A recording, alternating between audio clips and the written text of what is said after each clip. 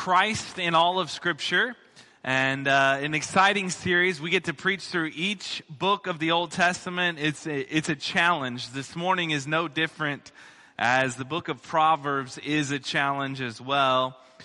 But each and every book is pointing us to Christ. Each and every book is pointing us to the center of all of God's Word, which is Christ.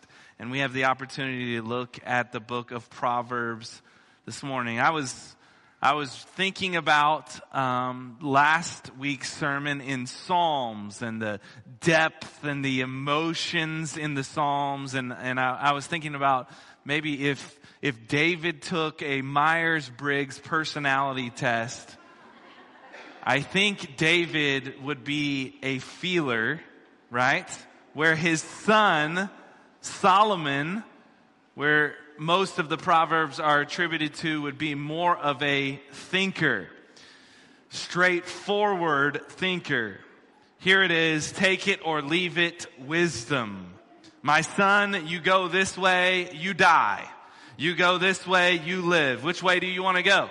Right? And so Solomon is more straightforward. David is a feeler, thinker, and Solomon is very straightforward. David is more of like, son, where do you want to plant your life? Plant your life by streams so that your life will blossom. You will see the fruit of its days. And Solomon's like, this way is life, this way is death. Which way are you going? So two different genres saying the same thing. Walk in the way of God. So let's place this book in the context of the biblical narrative. That's one of the hard parts of doing this Christ in all of Scripture, is we're getting a new book every single week. But let's place the book of Proverbs in its context. God has said that the kingdom of David will have no end. There will be a messianic king in which will come through David's line. 2 Samuel chapter 7 verse 12 is this promise that God gives to David and to us. And your days are fulfilled and you lie down with your fathers. I will raise up your offspring after you, who shall come from your body. I will establish his kingdom. He shall build a house for my name, and I will establish the throne of his kingdom forever. 2 Samuel 7:16, a few verses later, and your house and your kingdom may be sure forever before me. Your throne shall be established forever. So the king who is coming, his kingdom will be forever. Now we know and understand that this is depicting Christ, who is in the line of David. That's why Matthew and Luke take pains to tell us that the genealogy is from David himself. So Solomon comes on the scene, who is the son of David. And it starts out well for him. God asked Solomon, what would you like? And Solomon asked for wisdom to rule God's people. He doesn't ask for material wealth or things, but he asks for wisdom. And God grants Solomon wisdom without measure. 1 Kings 4:29 says this, and God gave Solomon wisdom and understanding beyond measure and breadth of mind like the sand of the seashore, so that Solomon's wisdom surpassed the wisdom of all the people of the east and all the wisdom of Egypt. For he was wiser than all other men, wiser than all these guys. Ethan the Ezrahite, Heman, Calcol, and Darda. Who knew Darda was that wise, right? The sons of Mahal, and his fame was in all the surrounding nations. He spoke 3,000 proverbs, and his songs were 1,005. So a collection of some of these proverbs is from King Solomon. Some other writers are in the collection of Proverbs as well. But with this wisdom, this God-given wisdom, Solomon writes the Proverbs. And in the introduction of this book of Proverbs, he tells us he writes it to his son, who is going to be king after him. It's him fulfilling his duty as king to teach the law to his son. He's fulfilling Deuteronomy chapter 17, which talks about the king of Israel fearing the Lord by knowing the law and then applying the law of God in his life. And Deuteronomy 6, which teaches all of Israel to teach the law, the word of God, the Ten Commandments, the first 5 books of Scripture to their children. We know the passage in Deuteronomy 6:4. Hear, O Israel, the Lord our God, the Lord is one. You shall love the Lord your God with all your heart, with all your soul, with all your might. And these words that I command you today shall be on your heart. You shall teach them diligently to your children, and shall talk of them when you sit in your house, and when you walk by the way, and when you lie down, and when you rise. You shall bind them as a sign on your hand, and they shall be as frontlets between your eyes. You shall write them on the doorposts of your house and on your gates. You think it's important? The Lord thinks that his word is important to impart onto your children. And guess what? Solomon is doing this through his writing of the book of Proverbs.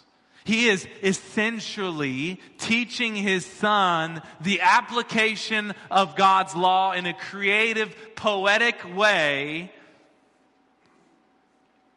The application of knowledge, which is wisdom. Think of it as teaching the 10 Commandments to your son. The first 4 are summarized by the fear of the Lord, which is the beginning of wisdom. The next 6 flow from the fear of the Lord, dealing with loving your neighbor. This is what Solomon essentially is doing. So it begs the question in the biblical narrative, in the story of Scripture, what happens to Solomon? What happens to his son? What happens to the wisest man upon the earth? He doesn't apply God's wisdom in his own life. And it's sad. He happens to not be the one in which God will come, whose kingdom will have no end. Solomon is not Christ. His son is not Christ. We know who would be the picture of wisdom, and that would be Jesus Christ. Solomon's downfall was foreign women who ended up leading him away from the Lord. And as for his son, Rehoboam, which most likely is the son whom he is teaching these proverbs, he ends up being a fool, not listening to the wisdom of his counselors. He makes the people work harder than his father Solomon, in which his counselor said, you cannot make them work that hard, and he ends up losing half of the kingdom. And that's where the kingdom is split into the northern 10 tribes and the southern portion, Judah. And so it doesn't go well for Rehoboam, the son of Solomon, whom the Proverbs is written. So who can fulfill the law of God? Who will perform the wisdom of the Proverbs? You guessed it. The one who is greater than Solomon. Amen? Matthew 12:42 says this, the queen of the south will rise at the judgment with this generation and condemn it, for she came from the ends of the earth to hear the wisdom of Solomon, and behold, something greater than Solomon is here. Jesus is speaking about himself. Isaiah prophesied that the Messiah would be in the line of David, and he would have the Spirit of God, the Spirit of wisdom in him. Isaiah chapter 11, verse 1. There shall come forth a shoot from the stump of Jesse, and a branch from its root shall bear fruit, and the Spirit of the Lord shall rest upon him, the Spirit of wisdom and understanding, the Spirit of counsel and might, the Spirit of knowledge and the fear of the Lord, and his delight shall be in the fear of the Lord. Praise God that Jesus had perfect wisdom upon the earth, not only fulfilling the law, but also practicing the wisdom of God in perfect application. Paul calls Christ the wisdom from God. 1 Corinthians chapter 1, verse 30. And because of him, you are in Christ Jesus, who became to us wisdom from God, righteousness and sanctification and redemption, so that, as it is written, let the one who boasts, boast in the Lord. So just as Jesus has fulfilled the law, the wisdom of God was made manifest in and through Jesus Christ. When we read the Proverbs, we recognize our need for one who is wiser than Solomon, who declared himself to be the way, the truth, and the life. The Son of David, who would fulfill the law and apply God's wisdom to each and every area of his life. So let us hear, when we read the Proverbs this morning, let us hear the wisdom of God and be amazed at his word. Open our hearts and our ears to the truth of living out the wisdom of God in every single area of our life. So if you'll stand with me, we stand in reading of God's word here at Northwest. If you'll stand with me to read the Proverbs this morning, this is a summary. We chose this text because we believe that it summarizes the book for you, which in turn points us to Jesus. Proverbs chapter 8, verse 32 through 36.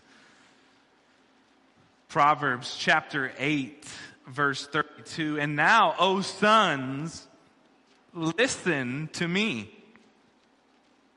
Blessed are those who keep my ways. Hear instruction and be wise, and do not neglect it. Blessed is the one who listens to me, watching daily at my gates, waiting beside my doors. For whoever finds me finds life and obtains favor from the Lord. But he who fails to find me injures himself. All who hate me love death. You can be seated. Let's pray. Father, we pray, as your scripture says, if anyone lacks wisdom, that we must ask our Heavenly Father, who gives so graciously. And Father, we ask graciously for wisdom this morning as we read the scriptures, as we examine our hearts to hear of your truth. May we be reminded of your grace and your mercy in our life, that you provided, Father, the wisdom of God to come down from heaven to earth. And Father, that we have the perfect example of wisdom in the Lord Jesus Christ. We thank you for giving us grace, because we know we all fail to practice wisdom in our own lives.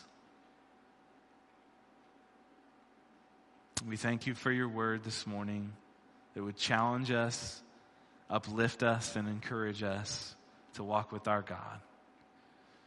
In Jesus' name we pray. Amen.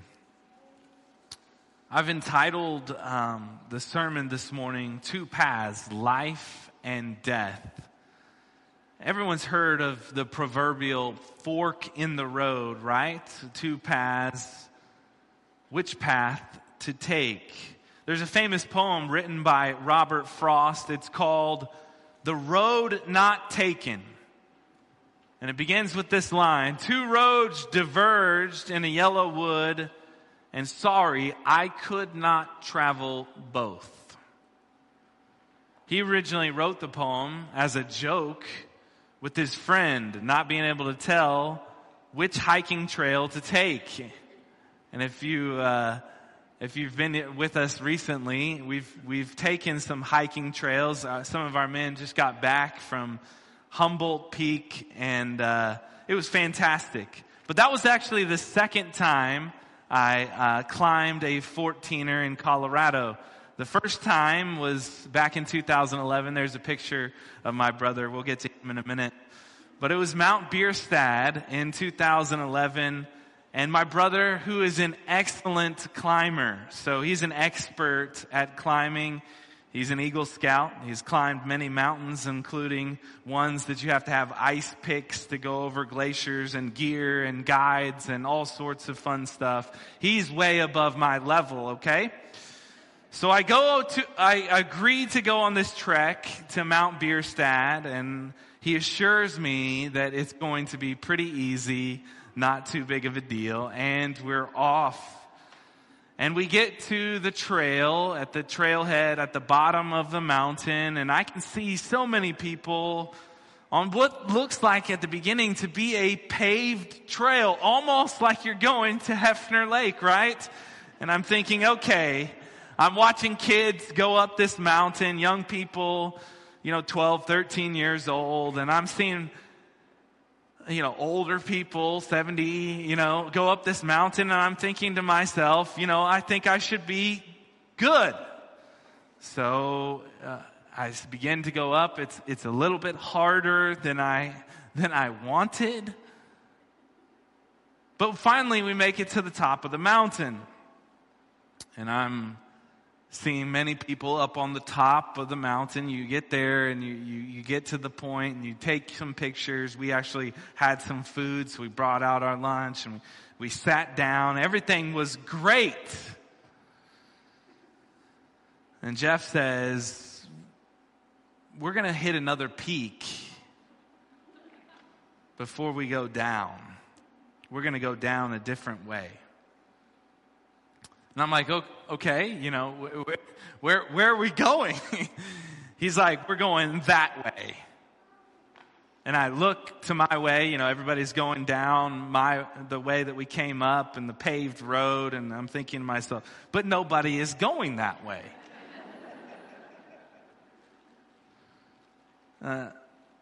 There's lots of rocks. It looks really hard. It's like a fork in the road. Do I just go back down the path I know is easy? And he's like, no, we're going that way.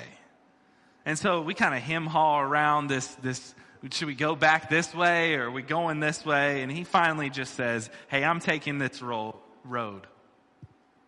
No one else is going on, but I'm taking it. Are you in?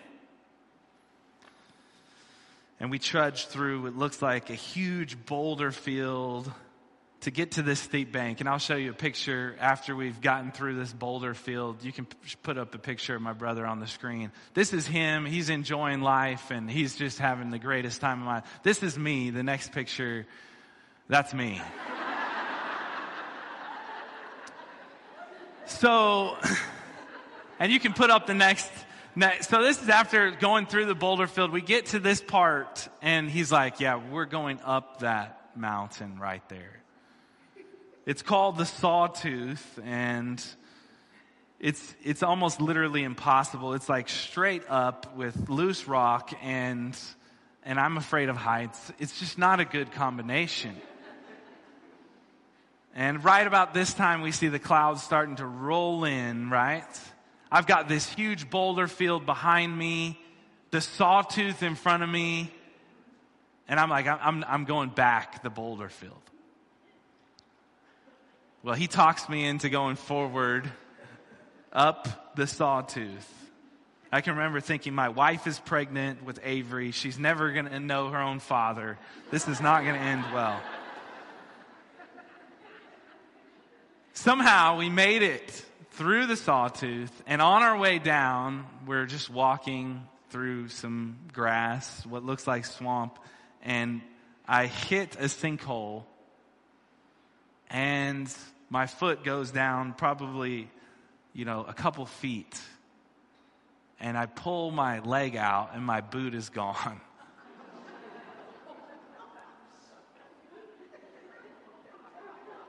And so I walked about 1.5 miles without a shoe in the rain, and it was glorious.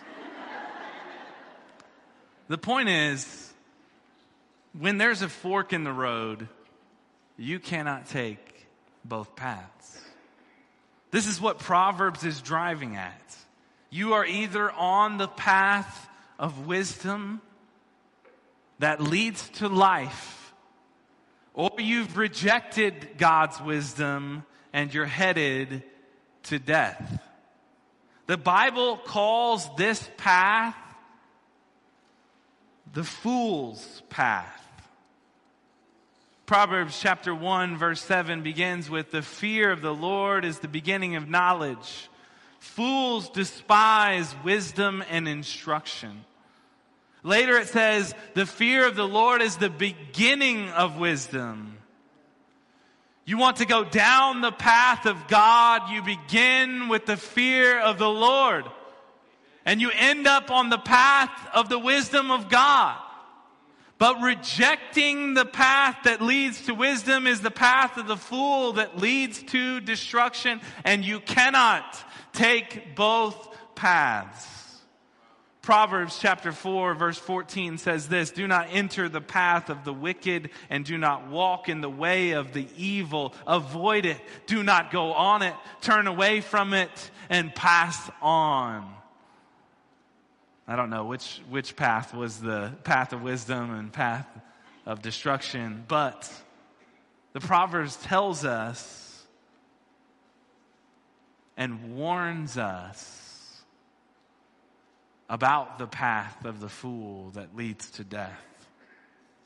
They're warning signs that you are on the wrong path. It's like you're on a one-way street going the wrong way. Have you ever done that before? I have. You're on a one-way street going the wrong way, and you see in big red letters, do not enter wrong way. It's really the worst feeling in the world, driving in a car without a care in the world, seeing that big sign, wrong way. Proverbs has a lot of these signs. Not to be enticed by the way of the wicked, the way of the adulteress, the way of the sluggard, the way of the fool. Wrong way. Turn around. Praise God, we have a Savior who has made a way for us. Who has gone before us, walking in all wisdom, that we may see, hear, and apply the wisdom of Christ. We see the wisdom of God on full display in the Word becoming flesh and dwelling among us. And we get to chapter 8 in this story of Proverbs, in the book. It's an interesting chapter because Solomon uses wisdom personified as a person. He uses this fictitious character as this literary device to contrast the adulteress in the previous 4 chapters. As wisdom, as the beginning of chapter 8, she calls out above the sound of the seductress. Listen to what she says in 8 verse 1. Does not wisdom call? Does not understanding raise her voice? He says, she utters truth. Verse 7, from my mouth will utter truth. Wickedness is an abomination to my lips. All the words of my mouth are righteous. There is nothing twisted or crooked in them. He goes on to describe wisdom as findable, as better than gold, which we sang about this morning. He says wisdom was there at creation. Listen to God's wisdom and where wisdom comes from. Verse 22, the Lord possessed me at the beginning of his work. Chapter 8, verse 22, the first of his acts of old, talking about when wisdom was formed, where wisdom has been. Verse 23, ages ago I was set up at the first, before the beginning of the earth. When there was no depth, I was brought forth. When there were no springs abounding with water, before the mountains had been shaped, before the hills I was brought forth, before he had made the earth with its fields, or the first of the dust of the world. When he established the heavens, I was there. When he drew a circle on the face of the deep, when he made firm the skies above, when he established the fountains of the deep, when he assigned to the sea its limits, so that the waters might not transgress his command, when he marked out the foundations of the earth, then I was beside him like a master workman, and I was daily his delight, rejoicing before him always, rejoicing in his inhabited world and delighting in the children of man. God was there when he formed the earth. Wisdom was right there. You know, it's interesting, before we get into our verse 32 this morning, our text, it's interesting to note that when you read the Proverbs, it's almost like this is what the created order was meant to be like. The kingdom of God is meant to be like this. So what normally should happen in God's created order, such as train a child up in the way he should go, he will not depart from it. This is normally true, and often the proverb tells us this will ultimately be true in eternity. But we understand too that we live in this broken world. We are read the next book of the Bible, which is the book of Job, which we'll talk about next week, and realize even the application of wisdom, sometimes it doesn't work out the way that we want it to in this broken world. God doesn't work like 1 + 1 = 2. Sometimes he takes other ways to bring about his glory in his kingdom in this broken world. But verse 32 starts out thus. And now listen, O sons, listen to me. Blessed are those who keep my ways. Hear instruction and be wise, and do not neglect it. This is our first point this morning. Listen to God's wisdom and apply it. Listen to God's wisdom and apply it. There's a difference between hearing and listening. There's a difference between having knowledge and applying that knowledge in wisdom. I love how Solomon says, "O sons, listen to me."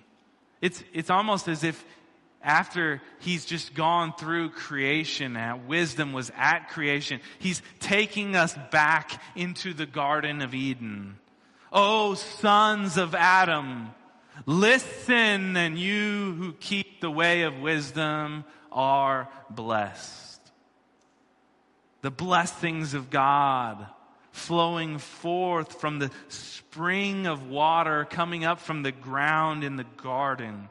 That he has given every tree in the garden that is pleasant to look at, is good for food. God's presence dwelling among his creation. The tree of life is there. Genesis 2, chapter 9. And out of the ground the Lord made to spring up every tree that is pleasant to the sight and good for food. The tree of life was in the midst of the garden, and the tree of the knowledge of good and evil. The tree of life, God's blessing, his fruit, his favor upon his creation, his dwelling among his creation, able to take and eat and dwell in the presence of God, to partake of God's wisdom right there in creation. And then he gives the command to apply the wisdom of God. Genesis 2:16 and 17. And the Lord God commanded the man, saying, you may surely eat of every tree of the garden, but of the tree of knowledge of good and evil you shall not eat, for in that day you eat of it, you will surely die. You see the two paths here? In the Garden of Eden, there's two paths. The path of God's wisdom, hearing and listening and obeying to the Word of God and His commandment, leads to life. But the rejecting of God's wisdom, the application of the knowledge, leads directly to what? Death. Life and death. Blessed are those who keep my ways. If you want to see something, hear. You must not just listen with your ears. You must listen with your heart. You must apply the wisdom of God. Being wise is the application of knowledge. It was once described to me like this. Knowledge is knowing that there is a stop sign. Okay? You see it with your eyes. You know that it's there. You see the stop sign. That is good. But wisdom applies the brakes.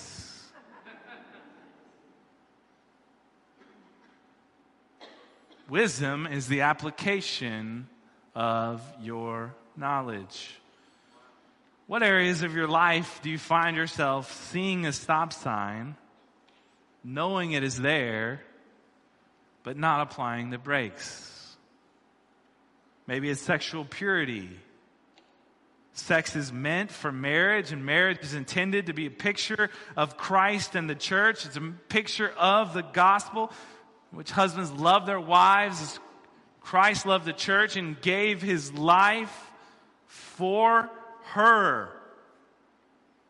And so any perversion of that is a perversion of the gospel, and thus it is anti-Christ.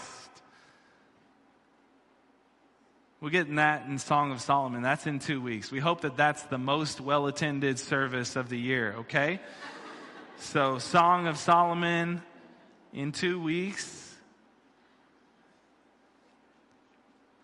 But what other areas do you struggle in applying the brakes? How about anger? Knowing that you're angry, do you continue on? Do you pray, seek peace from the Lord? How about gluttony? What about just the busyness of life? Spending time in the Word of God. But praise God, we have a Savior who has declared victory over sin and death, who wants now to give us victory in these areas of our life. But we must surrender to God's Word. We must submit to God's path of wisdom in our own life. We must not quench the Spirit of the living God which dwells inside of His people. Blessed are those who keep my ways. Verse 33, hear instruction and be wise, and do not neglect it.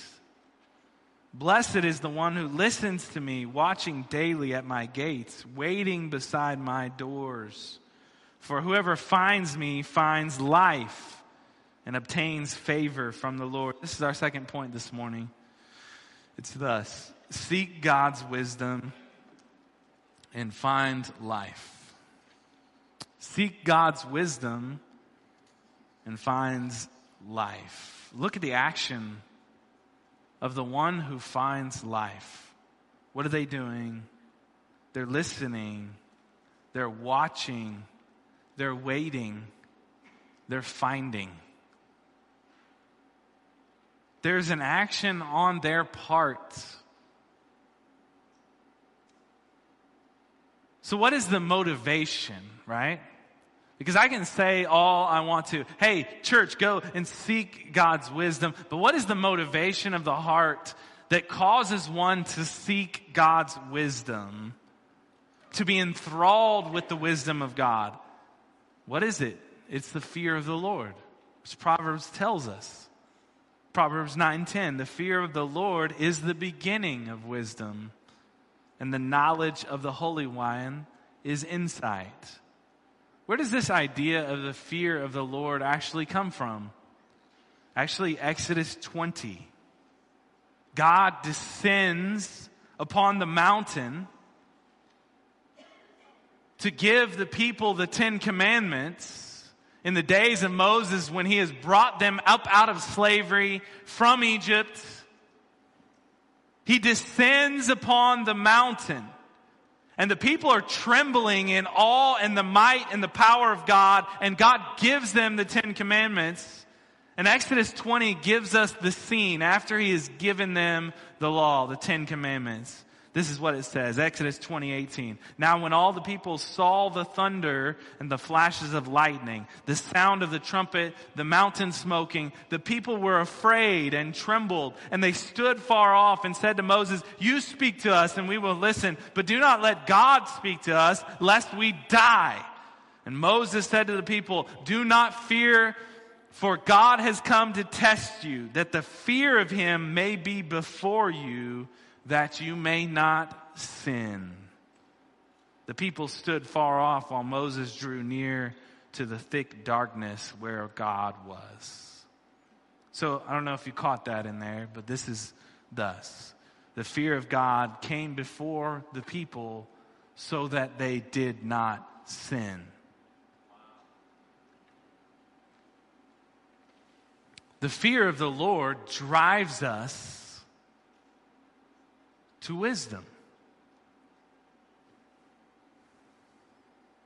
I'm convinced that one cannot get on the path that leads to life without understanding the holiness of God. Who are we dealing with here? Because if we think that God is a teddy bear that you squeeze and cuddle with, that says, "I love you, you're saved," you've been mistaken of who the nature and character of God himself is. He's the God of the universe who created all things, and by him all things hold together. He is the God who swallows up men by the earth because of their disobedience, who strikes the priest dead for incorrectly handling the Ark of the Covenant, who destroyed the whole earth in the days of Noah because of their rejection of God and their sin. No, rather than a teddy bear, he is the God who came down from heaven to pay the debt of sinners. He is the God of salvation through judgment. Because of his grace, he took on the wrath that was deserved for us. You see that? He made a way for us to receive God's blessing. Without his sacrifice on the cross, we do not have God's salvation from his own wrath, his own holiness, his own righteousness, his own judgment.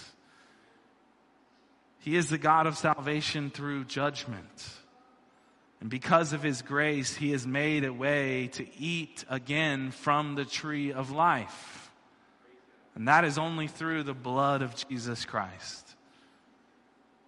God says, now I've given you life. Trust in the path that I have given you. Jesus said, I am the way, the truth, and the life. No one comes to the Father except through me. Jesus also said that he is the door. John chapter 10, verse 9. I am the door. If anyone enters by me, he will be saved and go in and out and find pasture. The thief only comes to steal, kill, and destroy. I came that they may have life and have it abundantly. You see, the fear of the Lord is to place your faith in God's provision for his salvation because you know you need it.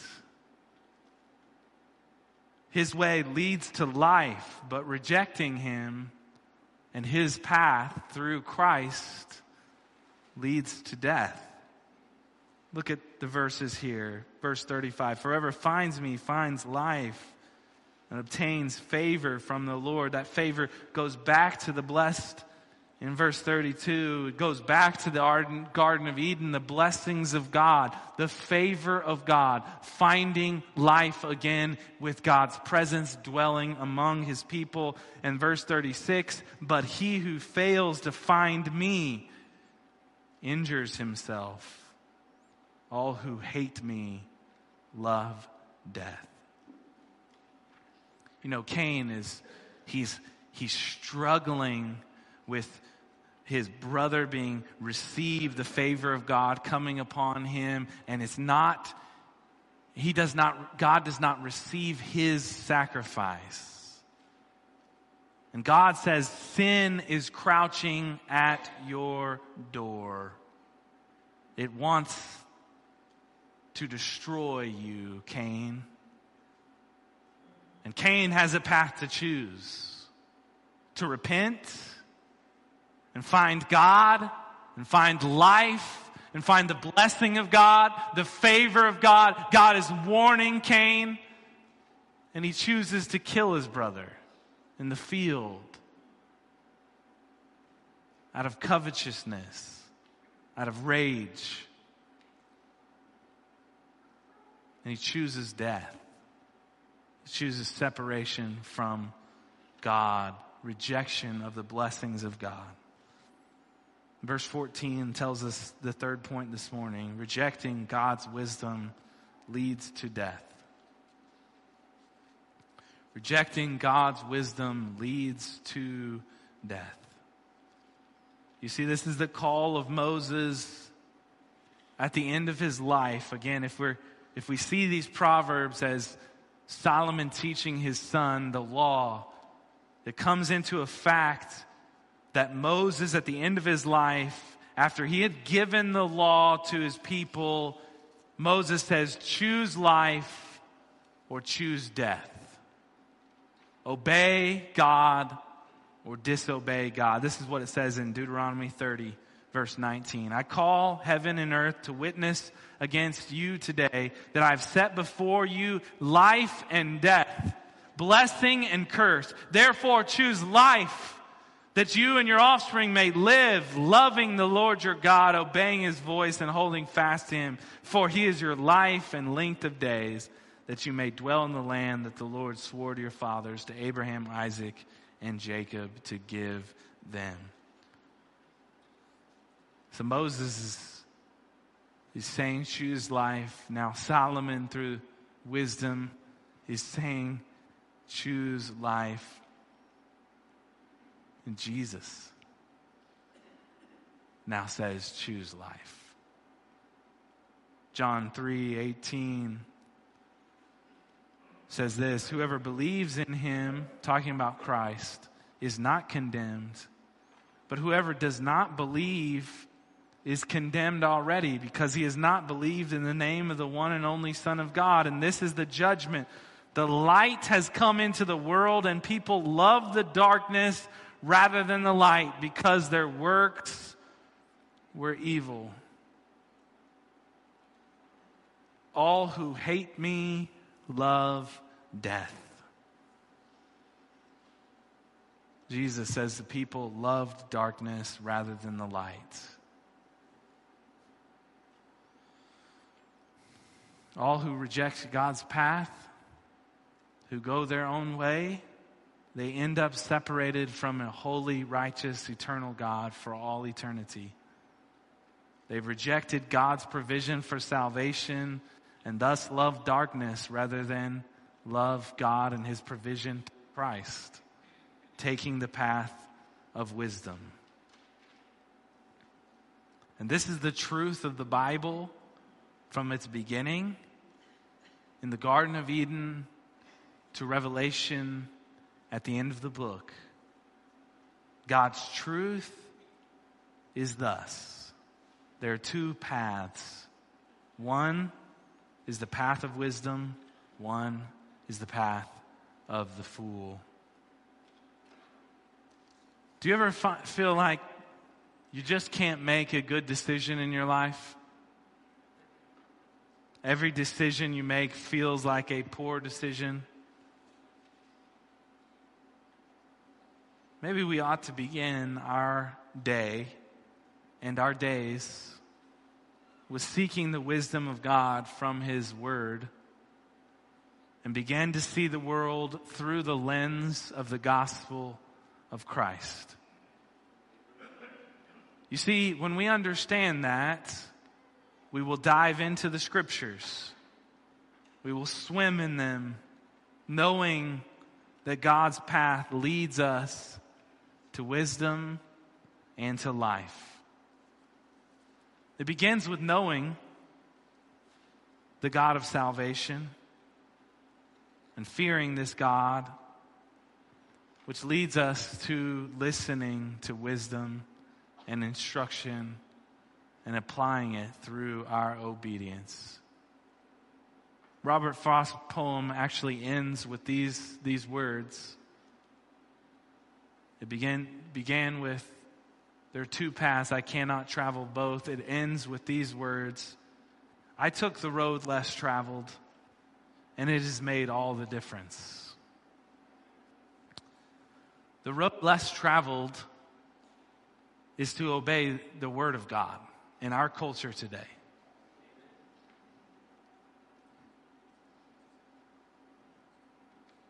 But God has made the wisdom of the world foolishness because of the cross of Christ. Amen? Let's pray. Father, we thank you for your word and your truth, the application of your word into our lives.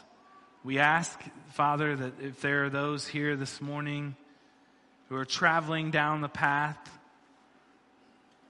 against your wisdom, that, Father, that they would repent, humble themselves, and begin to seek the ways of God.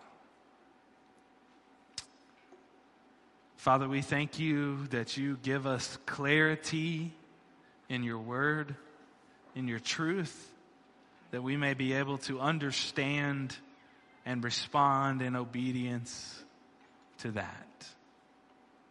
Father, if our heart has become cold, Father, warm our heart by the Spirit of the living God, the good news message of the gospel, which transforms our hearts and our mind to desire the things of God.